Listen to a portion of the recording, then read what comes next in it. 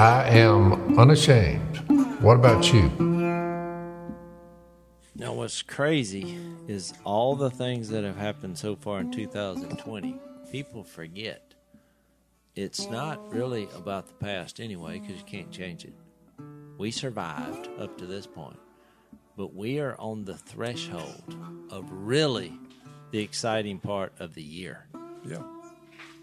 Are you following me? Yeah, we're only days away from enjoying the fruit of our labor to see exactly where we went wrong and where we went right. We have an apparatus in place. We are waiting right now, and they've already begun their journey. If you get a hurricane coming in from the Gulf of Mexico and it's moving north and the winds are 150 miles an hour. Yep. Within 1 week, we have a duck season coming up. You only can shoot teal, small ducks, green-winged teal, blue-winged teal, cinnamon teal. So we're on the threshold. We're on the edge right now, less than a week. This Saturday, we will be in the duck blind before daylight and waiting for the elusive blue-winged teal. Because of the hurricane that just came through blowing 150 miles an hour, the dynamics would be ducks are smart enough to say, let's go back north for a while. Let's get out of here. We're not going to be able to, they know.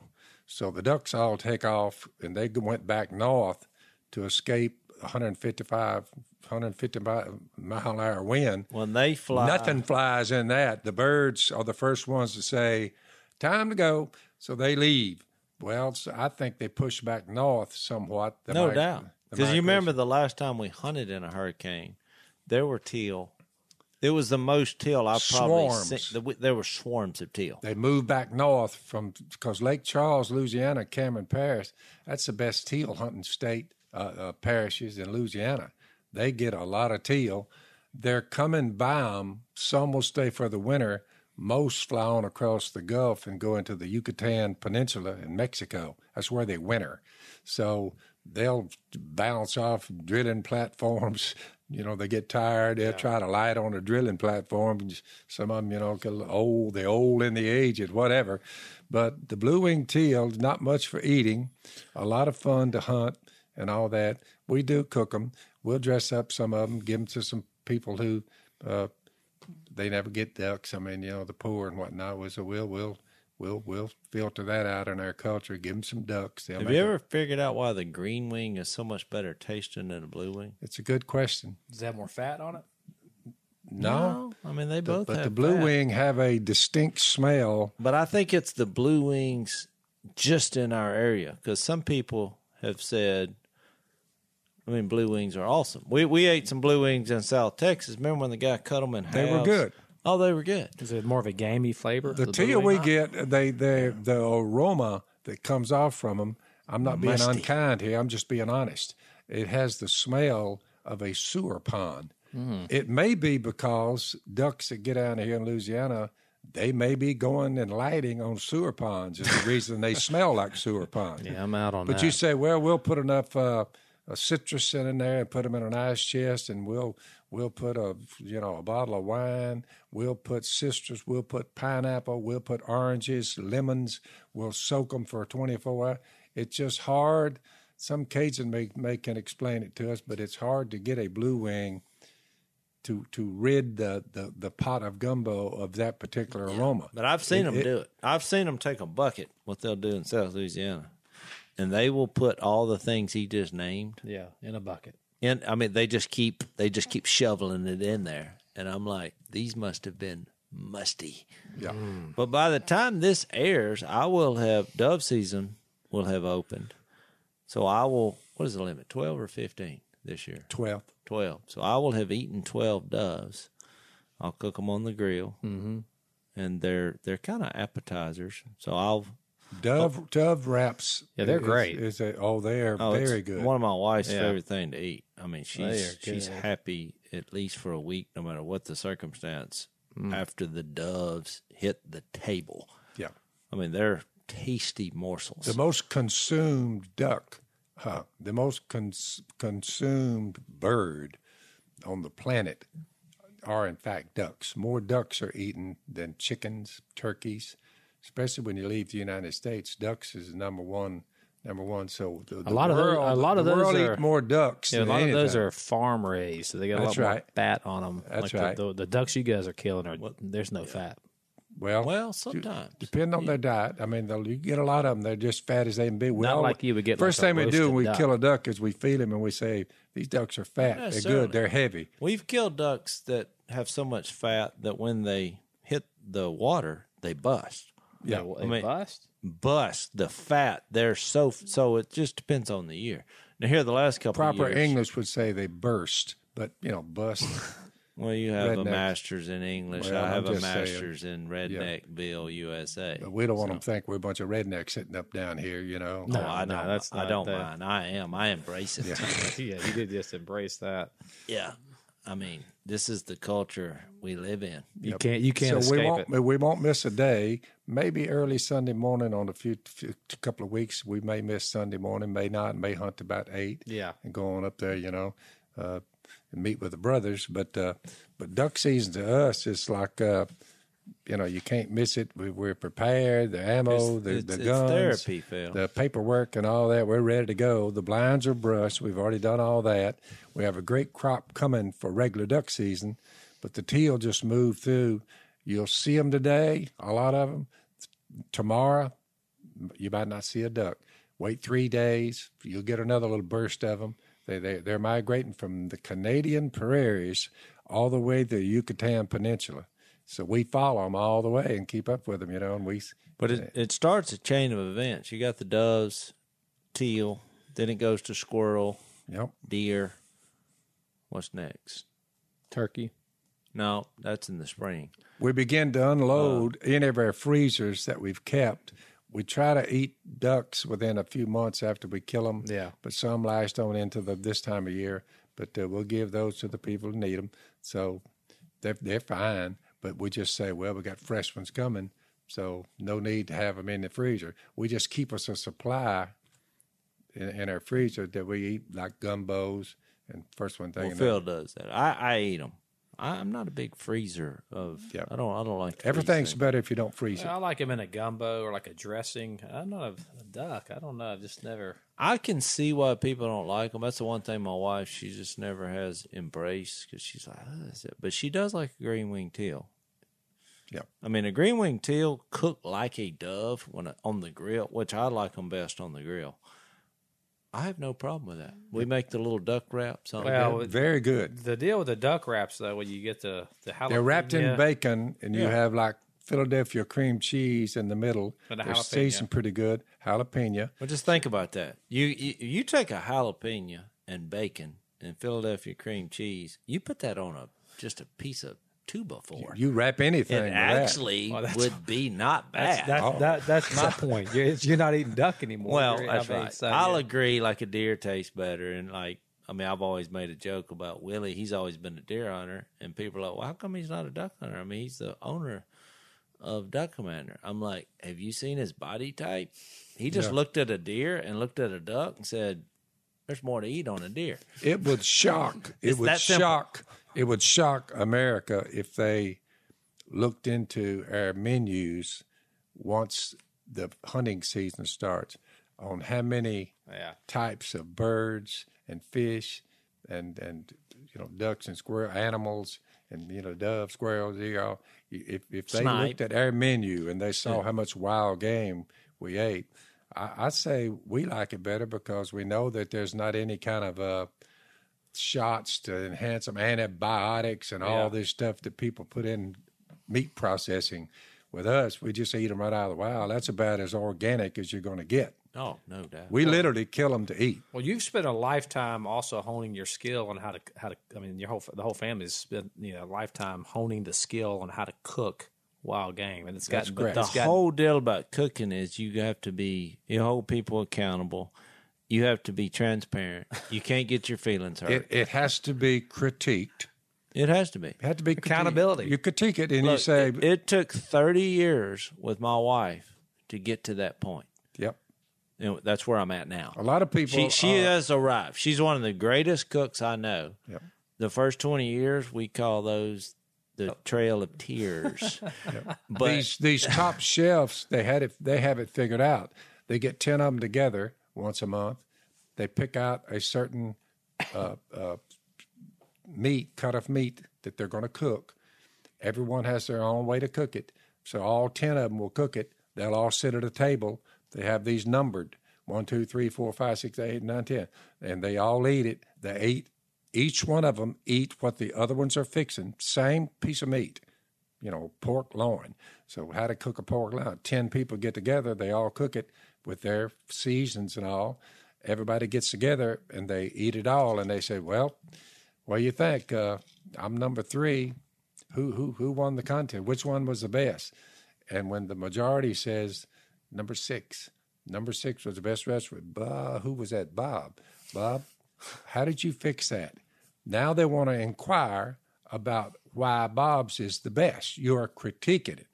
The rest of them, they didn't quite make the cut. But the number 1, if the majority says that's the way to cook a pork loin, you've critiqued it, you've eaten it, everyone's happy. Nobody. All of them were edible. All of them were edible, but some say, well, this is a little too much. And then the person who said, yeah, if you'd have left off this particular season, I think it'd have been better. You begin to critique it. Some women can't handle that. They just, Well, it's not just women, men either. Yeah. Men too. Well, yeah. So that's why the restaurant business is so big, and that's why there's a lot of people out there eating bad food. Because the possibility, especially in our culture, of hurting someone's feelings is a greater important than eating well. Yeah. So dogs are a good barometer. When no one in the house could actually eat what I prepared, no one can eat it, including me. I'm like, whew, boy, you took a wrong turn. I bombed out on that one. Well, throw it in the yard, and everybody go to the door and they're watching to see what the dogs do. If the dogs walk up there, then they run off. You say, even the dogs won't eat it. That's a bad batch. You don't need to do that again. Change something. Change something. Even the dogs turn it down. I like that. That. That's bad cooking there. Now you're going to implement that into your household. You try to eat it first. If you can't, see if the dogs will eat it. You could throw the cats in too. But if they can't eat it, if they turn their nose to it, you say, I'm not going to do that again. Nothing likes it. That's a good litmus test right there. I mean, the problem I see, we'll have guests in, if they're not from Louisiana, they think all our food is too spicy. Yep. And I just say, get you something to drink, because this is better than, even like our beans and rice. It can be overdone, but food, for the most part, the further north you run, in other words, you begin to explain to people there's more into seasoning than ketchup. Yeah. There's other seasonings available, but all y'all, ketchup is as strong as you go. Most people, though, use ketchup. The reason ketchup is what it is because they're trying to mask what they're eating. Most of the food I prepare, the last thing I would want to do is slop a bunch of ketchup on it. I like ketchup. Yeah, you want to accentuate the flavor. Well, right. Yeah. I'm like, when I'm eating a steak, when I see somebody take their steak, they'll cut it and then dip it in some ketchup. No. I think that old boy don't know how to grill a steak. That's the last thing I'd do. And they're just doing it out of habit. People are funny about eating. Now they have the commercial. They shipped them some food ready to eat, and she took a bite of the chicken. She's like, oh, my goodness. We don't have to cook anymore. We don't have to cook. We just buy it in. We don't have to cook anymore. They're jumping up and down. Cooking to them is a scourge. They got a little old apartment somewhere way up in a high rise. They have all these weight loss things that, look, basically they're not telling you how to lose weight. They're selling a bunch of crappy food that is about unedible, and it's so bad that you don't eat much of it. Hey. And they're like, you'll lose weight. And people pay that. Let's take a break. I don't know if you know this or not, but the average American has 97 points that they can add to their credit score, but they have no idea how to get their score and how to get it up. So this one of our partners, ScoreMaster, it's a new they call themselves a credit science that boosts your credit score. The reason why let me say this first: the average ScoreMaster user raises their credit score 61 points in 20 days or less. That's 61 points. The reason why it matters is because your credit score is linked to the type of interest rate you get on your loan. It's also linked to your insurance rates and everything. So you want a good credit score. If you don't have a good credit score, you're going to pay dearly for it. So what about the few that, like myself, I don't owe anyone anything. So where do I fit in there? Well, you probably have paid your bills on time in the past, so you probably Now, my electric bill, it's coming. So Yeah. they say, but as far as like owing money to someone, zero. Yeah, So but most people, I would say, do not have your income status.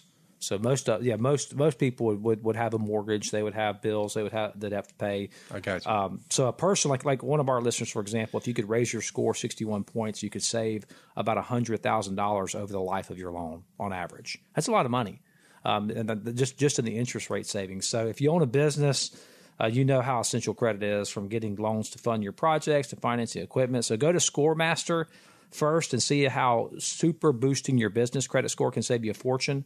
ScoreMaster puts you in control of your finances, not the bank. So enrolling just takes a minute. You can see how many plus points ScoreMaster can add to your credit score. So visit scoremaster.com/Phil. Again, that's scoremaster.com/Phil.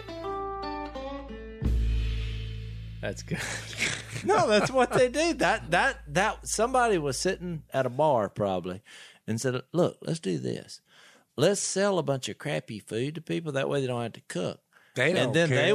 they can't eat much of it because it's just bad. Now, we don't want to make them sick or anything. We'll make sure it's okay. And then they won't eat as much, and they'll lose weight. And so we'll package it around losing weight. And Pretty people said, slick. I think they'll go for it. And they do. It's a slick trick. They're like, we'll send you the food. I'm like, I'm going to tell you right now, that's no good because you're sending a package under the idea of losing weight, and people do it. That's fine. I've noticed that if you eat good food and you're active, it's not a problem. You got to be active. I mean, Phil, Yeah. you don't necessarily eat the healthiest, but you're 70. How Sure old are he you? does. I would say over 50% of what he eats was some kind of wild game. But I'm saying by the he eats butter. He eats carbs. You've been reading too many articles. If butter is bad for you, It's only bad. I'm saying his lifestyle. I'd have been though, dead a long time ago. But you move a lot. I mean, you're on the land every single day. I mean, you like you said, you had a I couple weighed episodes. last night. I'm 6'3" tall, weigh Yeah. 172 pounds. but I'm just telling. There's some foods You're that still- that are they're deal breakers. Butter's one. Any diet that excludes butter, I'm out on that. Yeah. Cut something else. What about, you got to have what about white rice? white rice. Would you cut that? I've eaten Well, thousands of doesn't pounds butter of white rice. Doesn't butter come from cow's milk? I remember my mother. She had the churn. They'd put the milk in the churn, and she's doing like this, and she's going to save that milk after, and the cream rises to the top, and through that we had sweet milk, had that in the ice box. It wasn't a refrigerator. It was not hooked up to any wires. It was just a ice, and you put a block of ice in there, 25-pound block of ice. It'd stay there for a week. Go get you another one uptown, a couple of miles. Put a block in there, and that's where you had your cheese, your milk, and your butter. Well, all that was coming from the one cow down there in the pasture. They'd get him up there, and they'd milk the cow, get her up there, and they'd milk the cow, take the butter in. Yeah. So you got your sweet milk out of that. Then you got your butter, churned butter. You cream rises to the top, as they say. If you want to whip cream, you get that cream, whip it a little bit with a little sugar, you got whipped cream. So a cow's milk is where butter comes from. I'm thinking, how dangerous could it be? Cow's milk? Yeah. It's dangerous. I mean, infants are there, they're giving cow's milk, and they're it's surviving. dangerous in combination with a sedentary lifestyle. Yeah. But see, in our world, they've come up with an article where basically people going around, they're just eating little roots and an occasional nut. And you look at them and they look pale and they just don't. There was It's not meat working. hanging in a little cabin, a log cabin, we lived in a log cabin, homemade house. And, you know, there were little cracks in the sides, but we didn't care. One fireplace, no gas heat, none of that, no TV, no cell phone, nothing, none of that. Well, that had one little radio about that long. You could catch Matt Dillon and Chester on the radio. You know, Chester, you know, we got to go down. They'd have horses. Oh, no, sound effects to make them think they're riding up there, you know, and here comes the outlaws. No one ever got killed, and ever. There was no blood ever shed. Every once in a while, they would shoot the gun out of your hand, but nobody was ever injured. You know, you don't want to go that far. That'd been too brutal. I came out of that, and I'm looking at what I'm now looking at, and I'll be honest with you, I'll be glad to get out of here. Yeah, it's getting pretty bad. I'm looking forward to getting out of this place. You're looking for the light. Hey. But you're naming things that I think are non-negotiable. I eat a lot of butter. I eat a lot of rice. I'm not. Would you call me skinny? Yeah, you're pretty skinny. Yeah, so that's not the problem. You have that. You got genetics. And look at Willie. Look at myself. I mean, like we're like Jeff. We all kind of have a little bit more of the. We're eating the same meaty side. We're eating the same things. So to change the pace a little bit, I just think there are larger quantities. Now look, where I don't eat a lot. I don't eat a lot of sweets, stuff like that. I mean, I will, but not a lot of it. But you know, if you eat a cream cheese pie every day, guess what? You're going to have trouble getting through a door at some point. That I can see, but putting butter on your corn? No, that's not a problem. I'm not saying take a stick of butter and just put it down the hatch, but I'm going to butter my popcorn. When I see people that don't butter their popcorn, I'm thinking, well, that's dumb. Be way better if you put a little butter on it. You just don't want to get so big that you can't get through the door. Yeah, if you can't get through the door, then start cutting things. But the last things I would cut would be butter and rice. That's out. Yep. I'm saying that'd be the last things to go. I mean, it's just crazy that you mentioned two things. Milk and grain, butter and rice. Milk and grain, done responsibly, you'll be all right. Yeah, you won't be heavy. No. So check this out. All right. Now this is let me all you folks that are watching, just remember or listening. Just remember this. If you want to get on and expand what you read, you want to expand it easily. We're in John 12. So John 12, verse 35, Jesus said, I'll show you how to do this. And it's to help you a lot when you study your Bible. Jesus talking, you're going to have the light just a little while longer. He didn't stay but 33 years. He's saying, he's already said, I'm the light of the world. I'm the light of the world. So walk while you have the light before darkness overtakes you. If it hadn't been for me, there would be darkness on the planet Earth the rest of the time planet Earth's here. However, I've shown up and I'm like a light. The man who walks in the dark does not know where he's going. I see it in the streets of America every day. But it's basically saying that about everybody. If you have the earth and there was a one light switch, not the sun, but if there was one, because he's speaking metaphorically, but not really, he's like the light switch. So you don't turn that on, which is Jesus. It is the equivalent of wandering around in the dark. And every time I've ever done that, it's a miserable occurrence. Would you agree? You have the great theme of the Bible throughout. You have darkness, which is evil, and you have light, which is good. Let's take a break. Good and evil. Let's take a break. So I'm just showing them how to do this quickly. So you're reading this text in John 12:35. Then verse 30 says, or is it 36? 36. Put your trust in the light while you have it. He said, take advantage of me. Take advantage of me. Listen to what I say. I'm mistake-free. There's nothing I can't do. I can perform miracles, drive out demons. I can walk on water. I can do everything. I'm God. I made the cosmos. Put your trust in the light while you have it so that you may become sons of light.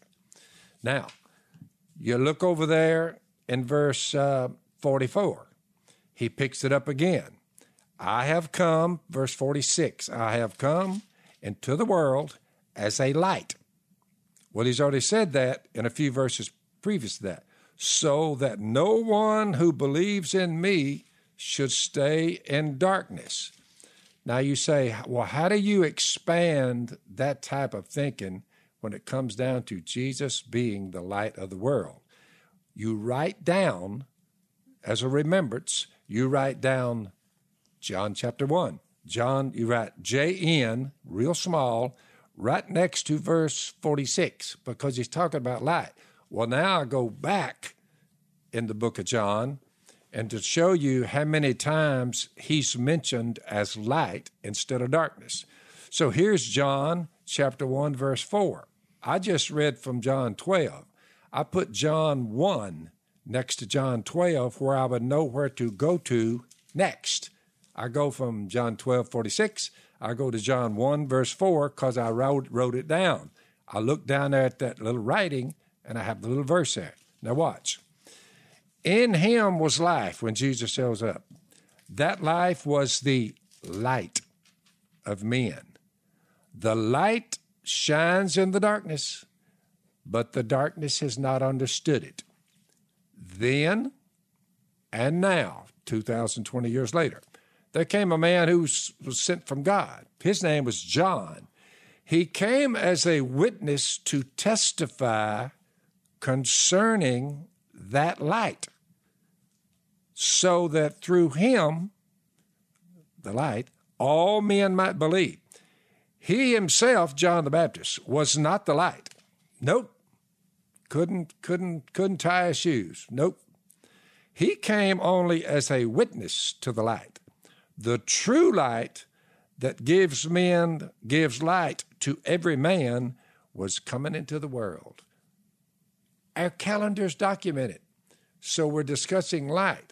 You say, well, what verse did you put next after you quoted John 12? You went back to John 1:1 because you wrote John 1, verse 4. You wrote that down where you could go back to it. Yeah, we're talking about the same matter, and the matter is light, the same concept. Well, now I wrote 3, verse 14. So you got John 3:14. Which is right before the famous verse in the Bible, 3:16. That is correct. And the worth of it is, after Jesus said, for God so loved the world, he sent his only begotten Son, whoever believes in him won't perish, but have eternal life. Watch. God did not send his Son into the world to condemn the world. Well, it's a 17, right? This is 17. Oh, you said 14. So. Yeah. All right, keep going. But to save the world. He didn't come to condemn us. He came to save us. Whoever believes in him is not condemned. But whoever does not believe stands condemned already, because he's not believed in the name of God's one and only Son. Now, what's this? And by the way, John the Apostle spoke more about the light of the world, Jesus, than any other writer. It stands out about his writing. I'm still over here in the Gospel of John, but I'll show you in a minute how that jumps forth and it begins to appear in other places in the Bible. But right now, we're just looking at this. This is the verdict. That means the verdict has already been rendered. Light's coming to the world. God showed up 2020 years ago. He's the light of the world. He'll save you. But here's the problem. Men love darkness instead of light because their deeds were evil. So they renounce him. They renounced him then, and they murdered him. But their murdering him saved the world. But let me jump in here. And brought forth the sons of light, and you're like, Yeah. well, man. Before you finish, let me just jump in here. If you think about being in the dark, you think, what happens when you're in the dark? Like physically. You're kind of feeling your way around. You're feeling your way around. Look, you're stumbling. You trip over things, you fall. There's a fear and a panic that happens, especially if you hear something that's weird. You know, I've ran before when I was younger, and a kid. It's tough when you can't see. Yeah, and you can't see. But now, I think here, one of the benefits from being in the dark is that you think nobody sees what you're doing. Yep. Which is why I think here he said men love darkness because their deeds were evil. The only positive you could think of was when nobody saw. If you just keep this narrative going, nobody sees what I'm doing, so I kind of like it because my deeds are evil and nobody knows what I'm doing. I just wanted to interject. Well, that. And that depends on who you are, because I remember there was a game that we used to play when we were kids called Blind Man's Bluff, and y'all would turn the lights out, and then y'all would put stuff in your pillowcases. Yeah. And they I mean, this is what your sons would do to me and Jep, your older sons, and they would proceed to beat us with these pillows, and it was supposed to be a fun game. It's in the dark, you don't see where it's coming, but I mean, it's just, so it depends on if you're on the receiving end of the punishment in the dark, it could be very fearful. I think the point is, Jesus and John is saying this, but people have to have this moment of truth in their life that they realize they're in darkness. Yeah. I mean, that's his point. There's a light I'm 74, and I love my brothers and sisters. Yeah. Before I became a child of the light, I didn't like Christian people. But once you saw I didn't want anything to do with them. I wanted to get away from them. But do you think it's because you were in darkness and you thought nobody really knows what I'm doing? Pretty well. I think the Holy Spirit has to illuminate your heart to the fact that you are in darkness. I think about this metaphor, particularly when you were mentioning how I woke up several times in a hotel room, and for whatever reason, I was in such a deep sleep, I didn't know where I was at. I didn't know, maybe I'm traveling or whatever. You wake up, you're like, where? And you're trying to feel your way around, and it's what you said. It's like panic mode because you don't know where you're at. You have no context for where you're at, where I'm at, you can't see anything. And you stumble around, and then all of a sudden you see that sliver of light under the door, and it gives you that context to where you're at, and you can begin to make meaning again. So I think a lot of this metaphor of the light, when we're talking about Jesus, is Jesus brings a context to our existence that you cannot make sense of the world until you can, and it just takes a little sliver that I think comes from the illumination of the Spirit. I ran from Jesus for 28 years. I ran from him, away from him. I ran away from the light, away from the light. Watch. Everyone who does evil hates the light and will not come into the light for fear that his deeds will be exposed. I was there. One of the reasons I gave everybody the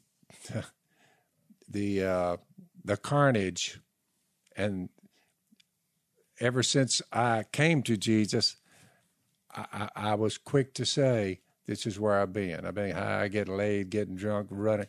I tell them over and over and over. I was coughing it up. I made sure they knew that before I went any further talking to them in the Bible. I would make sure they knew. I've been where you are. I've been there. I've been there, and I've done that. I told them over and over and over and over. Let's take a quick break. To this day, and when somebody like, my long-lost daughter steps out of the past, I said, yep, I didn't know she was coming, but I know exactly where she came from, my sinful behavior. So, they won't come into the light for fear of the deeds. But whoever lives by the truth comes into the light so that it may be seen, and this is critical, it's very important, so that it may be seen plainly. You look at people's behavior and you say, I'm looking at pre-Jesus behavior, and it's a nightmare as far as I can tell, but they've got it kind of hidden, so you really don't know what they're up to. They're trying to disguise it best they can, but don't you think that's what he's saying? Once you come into the light, you are now honest about your mistakes, moving from the past and forward. And a good word Well, to enforce your point. It's the difference between night and day. Well, hold on. I mean, it's But think about this: the verse 21 in John 3 actually puts the honesty before the light, because he says, "He who practices the truth comes to the light." And so I think that, because that's the question. As you guys are talking about this, I'm thinking somebody's listening right now, and they're in darkness. What would you say to somebody who's in darkness and can't see it? And I would say, if you want to see the light, you got to love the truth first. Yeah. If you don't love the truth, you're not going to see the light. it's You'll what never sets see you it. free. So, but if somebody said, "Well, what's the truth?" What would you say? Well, then I will go back to Jesus. Who's the light? Said, "I am the truth, the way." That's why these little details about Jesus' personality and life, to me, that is the truth. Because you're not gonna. Most people who are in darkness, they've manipulated the system in their mind going on. Number one, they don't even think they're in darkness. Because a lot of people, if you bring up Jesus, they're like, "What are you talking about? My life, my life's great." And that's why I like going to church, and they go up there for an hour or two, and then they say, and everybody's acting pretty good. It's like everybody's in the light, but no one really knows what's going on the other 6 days when they walk out that door and they go over to their job. You got to remember, whoever lives by the truth comes into the light.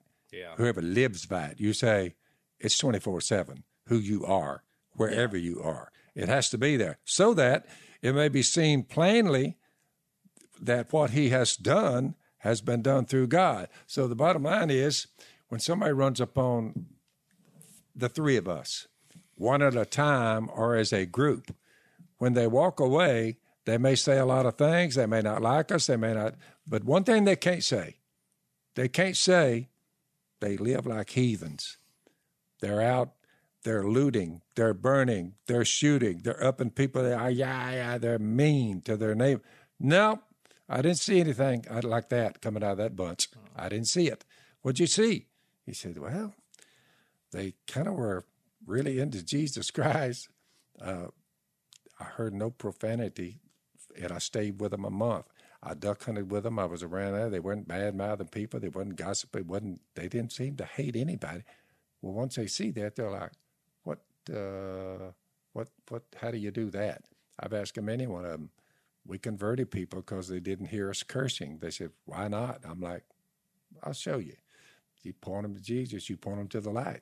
All of a sudden, they're like, oh my goodness, I never heard that story before. But even that's why you don't cuss. You say that's why we don't. But cuss. even in mistakes, look, I was playing a card game a while back, and there's a guy who I brought to the Lord, or God used me.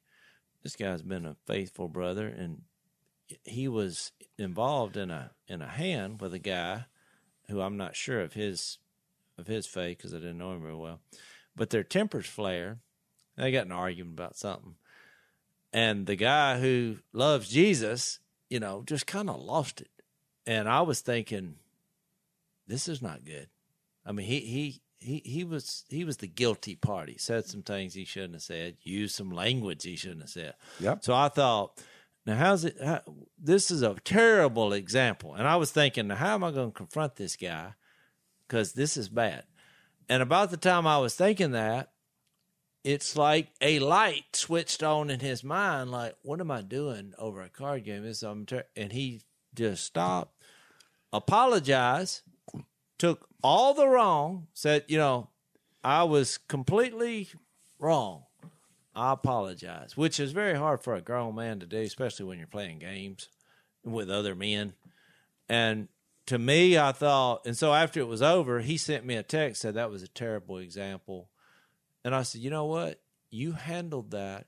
Yeah, you were wrong. I did say that. I said, but you handled that like we do, which is the opposite of what the world does. And I thought, even though he messed up and he said a few things that he shouldn't have said, that's what happens in life. Yep. But then he took responsibility. And I thought, if somebody, to me, thought it was more impressive on the way he handled it, but he basically lived out this this verse, it hit him that the truth of the matter was he was acting like an idiot, like the old self that we buried. Yep. Then he took ownership of it. He apologized, and I thought, no, what happened? What happened through God? Because only the forgiveness that he experienced in Jesus.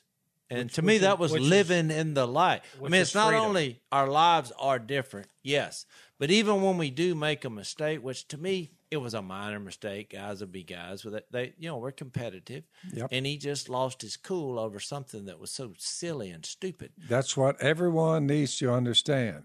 There'll be mistakes made when you're walking in the light. You'll make some mistakes, but when you do what that guy did, said, you know what, my bad. You said, that's walking in the light. He gets it. Yeah, So that's I the way agree. it'll be. So look, from there, so we started in John 12. I wrote a little verse down on John 1, verse 4 and following. Now I read John 3, verse 16 and following. Yeah. Still talking about the same topic, light. So you say, what's the next verse you're going to go to? Hold that one, Phil, for the break. So I wrote down John 8:12, just to show you how many times the light is mentioned when it comes to Jesus. John 8:12. When Jesus spoke again to the people, he said, I'm the light of the world. Whoever follows me will never walk in darkness, but will have the light of life. What a statement. You're like, man. Which is what's weird was my point, that he didn't say you're not ever going to make another mistake. You'll never walk in darkness. There's a difference in making mistakes in Jesus and making mistakes and being quick to ask outside. for forgiveness. Well, but you're in the light. What's happening, the forgiveness and the grace that we Yep. get to experience. To me, it goes back. You remember when Cain killed Abel? There's a statement, I think it's like Genesis 4:12, when he's basically being separated from God. He summed it up. There's a sentence at the end of verse 12. It says, you will be a restless wanderer on the earth. And it makes me think about that darkness. And he was warned, sin is crouching at your Yeah. door. And you think, what do people do outside of Jesus? They're restless wanderers on the earth. That's what you do outside of Jesus. Now, you might think, oh, I'm headed toward retirement, or I'm headed for financial security, I'm headed for a promotion, or I'm going to, sleep with every woman in the world. Your aspiration, but basically outside of Jesus, the only thing that you can do is wander restlessly. And there's an end to that. I think you look at what's going on in our culture, Portland and all these areas right now, the end result is just complete and utter darkness and chaos. Yeah. There's no context. I'm reading the book right now, and the author said this was written before all this that's happening, but he was talking about different protest movements in the last 5-10 years, and he says about the protesters, they won't take yes for an answer, which I thought was interesting. And what he means is there's no end to this. There's no context. There's no meaning. There's no truth. It's just a free for all. Yeah, I think where we're what I'm thinking and what you're bringing up is when people say, "Well, you need Jesus." Well, the world, they're like, "What does that mean?" They don't know what you mean. They have no idea what I'm talking about. Nope. And so what we're doing, but what Phil is sharing by reading the red letters of Jesus, in this case, light, you're starting to get a picture of what was Jesus exactly trying. Why is he the light of my world?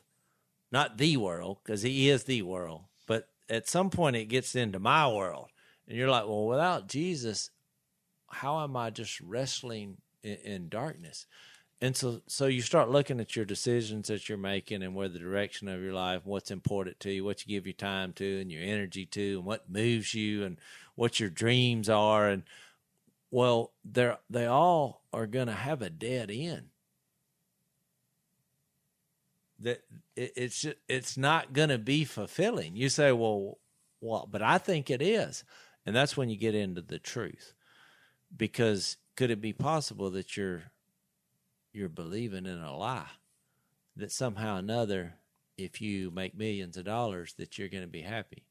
Which is why, just a few chapters later, which I wish I was going to be here for this, because this is my favorite 4 chapters of the Bible, or 3 chapters, John 14 through John 17. He introduces the Holy Spirit as the one who delivers us into all truth. And so now we have the third member of the Trinity. Jesus has said, I'm leaving, but trust me, it's good that I'm leaving because he's coming, the counselor. And when he comes, he will guide you into all truth. And John 17 says we're sanctified by the truth, because what I think the light is, it's flipping on the light and giving clarity to reality, particularly in showing all these ways that are leading to a dead end, and then highlighting the way, which is Jesus, which leads to life, which is why he says, I am the way, the truth, and the life. And then you're right. You get to the Spirit, which we really haven't gotten to in detail, because really you can't fix you can't get out of the darkness. I mean, you were in there. You said, why don't you just get out of it? Quit acting like an idiot. Because, I mean, you're... Wrong escape hatch. But something happened. One person. So you're introduced to Jesus, and then all of a sudden, you surrender. Everything changed. And the Holy Spirit comes in, and all of a sudden, you turn into a different person. Everything changed. Then you look back and say, what that's was I why now it's so critical for people to understand. You see Jesus through the power of the Spirit in his people. Yes. You look up, you say, whoa, that one seems a little bit strange. What's their deal? Well, then when they sit down and hear the rest of the story, they said, I am beginning to see. And in by the Spirit in the words that he's written in the Bible, and by the inner conviction and testimony that the Spirit, John 16 says, he will convict the world of guilt. When you had the moment, and when I had a moment in my life where I was convicted of my guilt, and I was like, whoa, I'm in darkness. I didn't come to that conclusion on my own. God revealed that to me in that moment, and I had to respond to his revelation by either saying, no, I think I'm going to quench that. That's why he had all these people write that down. So look, you started in John 12, then we've been back to John 1, then we got on John 3, then we got in John 8:12. Well, you say, well, what verse did you put when you left John 12? I wrote down there chapter 9, verse 5. We just read it. You say, this was chapter 8, verse 12, 8:12. You say, what's the next one you wrote down? And you want to look at the subject light, Jesus being the light. The light, what does it mean? So I wrote down there chapter 9, verse 5. So I turn a page. While I am in the world, I'm the light of the world. In other words, we're at the point where they found the blind guy, and they said, well, no, he did this. Jesus said, Rabbi, who sinned, this man or his parents? Here's the light talking. Let me shed a little light on what you're wondering about. Neither this man nor his parents sinned, but this happened so that the work of God might be displayed in his life.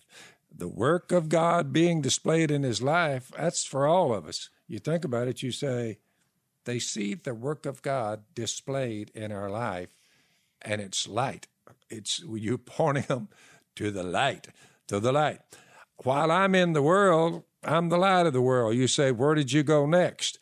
I go back to where I started. I wrote down right there, little bitty letters, John 12, verse 35, and now I'm back to where we started. You say, so how do I leapfrog from the Gospel of John if I want to know some more about light?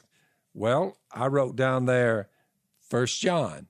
I didn't have to be specific on where I was going in 1 John because I've read 1 John a lot. Well, the whole book is about so walking John the Apostle, in the not light. only did he write the Gospel of John, and he's talking about Jesus being the light of the world, when Jesus dies, is buried, is raised from the dead, John recorded that.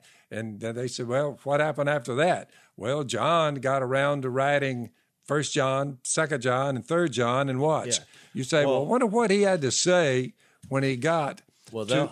they'll have to read it because we're running short of time. We're really out of time, but I wanted to say this one thing. Read 1 John then, chapter 1. Read that on how many times light is mentioned. You're like, good night. Then throw on top of that Ephesians chapter 2. There are many more, but just that. And Ephesians 4. Ephesians 4, I meant. 4 and 5. Ephesians 4. But I wanted to say something because I think to bring all this together, something Zach mentioned. One of the ways you can see the light of God in your life is the presence of freedom. And he mentioned this text, but I just want to read it. A lot of us, when we think, "Why I'm not in darkness out there," or "How do I know that I'm in darkness?" It was written in 2 Corinthians 3 that the biggest thing causing the darkness is that we have a mask, a veil over, our heart and eyes when it comes to who Jesus is. And look what Paul said when he says, whenever anyone turns to the Lord, the veil is taken away. Now, the Lord is the Spirit, which is what we were just talking about. And where the Spirit of the Lord is, there is freedom, which is the opposite of what people in the darkness think following Jesus is. They think it's a bunch of rules and regulations. Mm-hmm. They don't understand it's the opposite. Oh, it's true freedom. Yeah. And then it says, and we who with unveiled faces, because we can see the Lord, all reflect the Lord's glory. We are being transformed into his likeness with ever-increasing glory, which comes from the Lord, who is the Spirit. Yeah, that's good. Well, we'll end with that. Just 3 quick things. Make sure you guys are subscribing to our iTunes channel or iTunes podcast or whatever podcast app you use. Also, check us out on YouTube. Subscribe there as well. And if you're not a Blaze subscriber and you want to get behind-the-scenes content that you won't get anywhere else, and also Mark Levin, Glenn Beck, and a host of other folks, go to blazetv.com/unashamed. That's blazetv.com/unashamed, and you guys could get $10 off with the Phil code. So go there and check us out, and see you next week. Thanks for listening to the Unashamed podcast. Help us out by rating us on iTunes. And don't miss an episode by subscribing on YouTube, and be sure to click that little bell to get notified about new episodes. And for even more content that you won't get anywhere else, subscribe to Blaze TV at blazetv.com/unashamed.